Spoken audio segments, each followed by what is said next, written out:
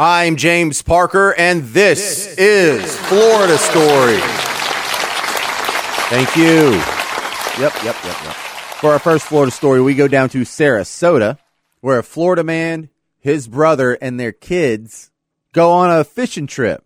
But Captain Mark, 36 years old, decided he was going to have a party all by himself. He was seen drinking rum straight from the bottle, had multiple beers, got high from cocaine, and ended up in an argument with the 15-year-old passenger who tried to grab one of the beers for his uncle.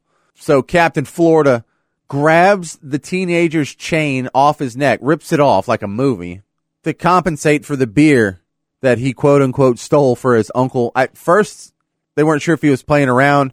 After that, he got a gun, squeezed off some rounds in the air, and everyone just prayed to make it back to the coast alive. It doesn't say whether or not they caught a lot of fish, though. Hold my beer. Hold my beer. Hold my beer. Hold my beer. For our next Florida story, we go down to Lake Alice, Florida, where Trevor has been dating his girlfriend, Taylor, for quite a while now, and he's about to go into the Marines. So what does he do? He proposes before he's getting shipped out, and then they plan to have a nice picnic down by the lake. After they get everything set up, an alligator runs out of the lake towards them, and so they run into the tree line. And the gator notices a big bowl of guacamole that Trevor and Taylor made for the picnic. And the gator eats it, the bowl and everything. And Trevor's had enough. So Trevor comes out of the tree line. He stands up tall and he spreads his arm to make himself appear bigger. And he screams like a maniac at the gator. The gator looks at him, freaks out, and then turns and runs back into the lake. Hold my beer. Hold my beer. Hold my beer. Hold my beer. For our next Florida story, we go down to Fort Pierce, where a 41-year-old Florida woman was playing a drinking game with her neighbor. Whoever drinks this beer the fastest wins. The loser has to stab themselves with a screwdriver. So Florida man agrees to it. Florida woman wins. So Florida man, with his honor at stake, I guess, stabs himself with the screwdriver. They have a little trouble stopping the bleeding. And the next morning when Florida man's kid goes to elementary school, he mentions to the teacher that his dad won't stop bleeding. So someone alerts the authorities, and it was only then he got medical attention for the puncture wound to his abdomen. Hold my beer. Hold my beer. Hold my beer. Hold my beer. For our next Florida story, we go down to Pinellas Park, where this couple's been together 11 years. Florida man is 37, Florida woman's 41 years old, but Florida woman's had a problem sleeping around lately. Florida man not too happy about it. They've been arguing quite a bit.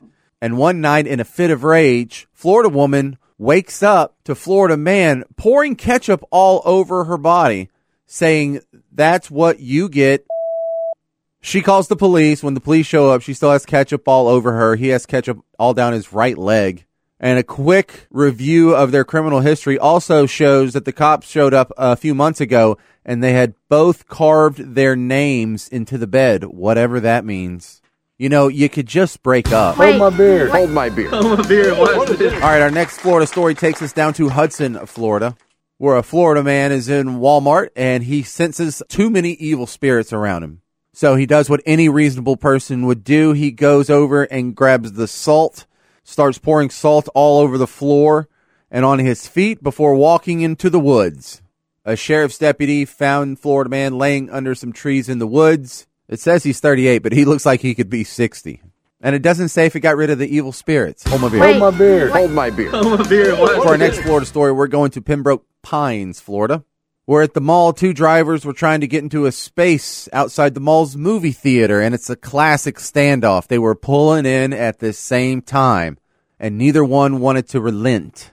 Our Florida man is an 81-year-old who used to be on the Miami-Dade County School Board, and he pulls out his piece and begins firing at the other man's car, shattering the back windshield, and then he realizes, I'm in trouble, so the 81-year-old hops into his car and drives off. Passing police saw Florida man driving down the street, still firing his gun indiscriminately. Then there was a police chase, which took a small pause when 81-year-old Florida man got out of his car and began exchanging gunfire with the police. Then he got back into his car, drove off before he lost control, crashes, tries to flee on foot, but then he's 81 years old, so the police catch up to him pretty quick and take him into custody.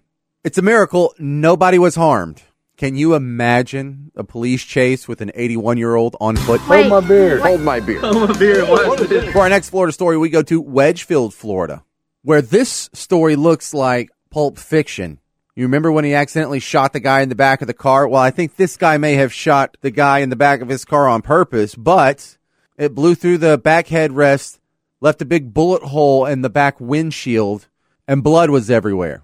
So the two Florida guys go to a body shop to get the back window replaced. They also wipe the car down.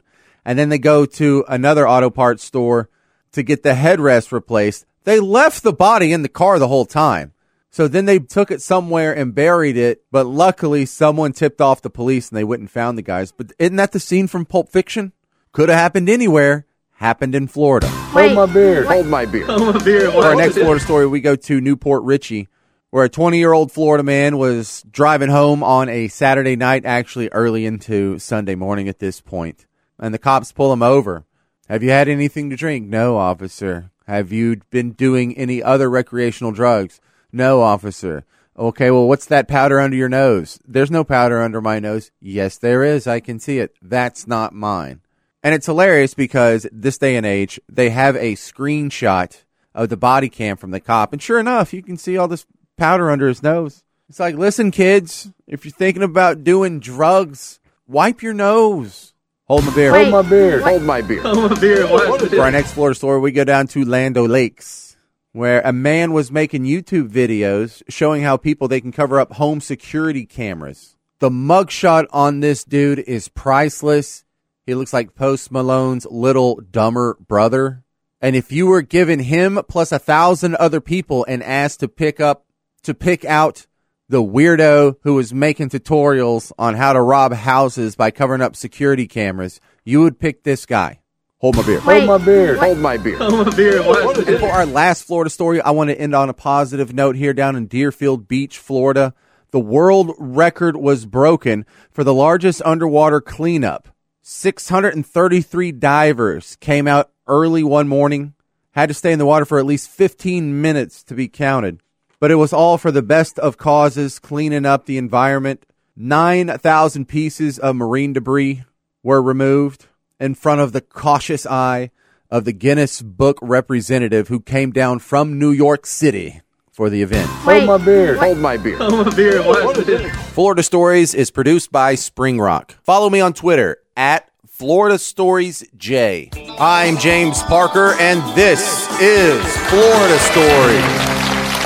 If you have a business that could benefit from online advertising, Spring Rock Media has Florida Stories and several other great podcasts and online products. And the part that you're going to like is that it doesn't cost you anything. If I don't make you any sales, you don't pay any money. I work on a commission-only basis, so you've got nothing to lose. Let's see if we can make you some money. Let's see if we can make both of us some money. Email me at springrockmedia@gmail.com.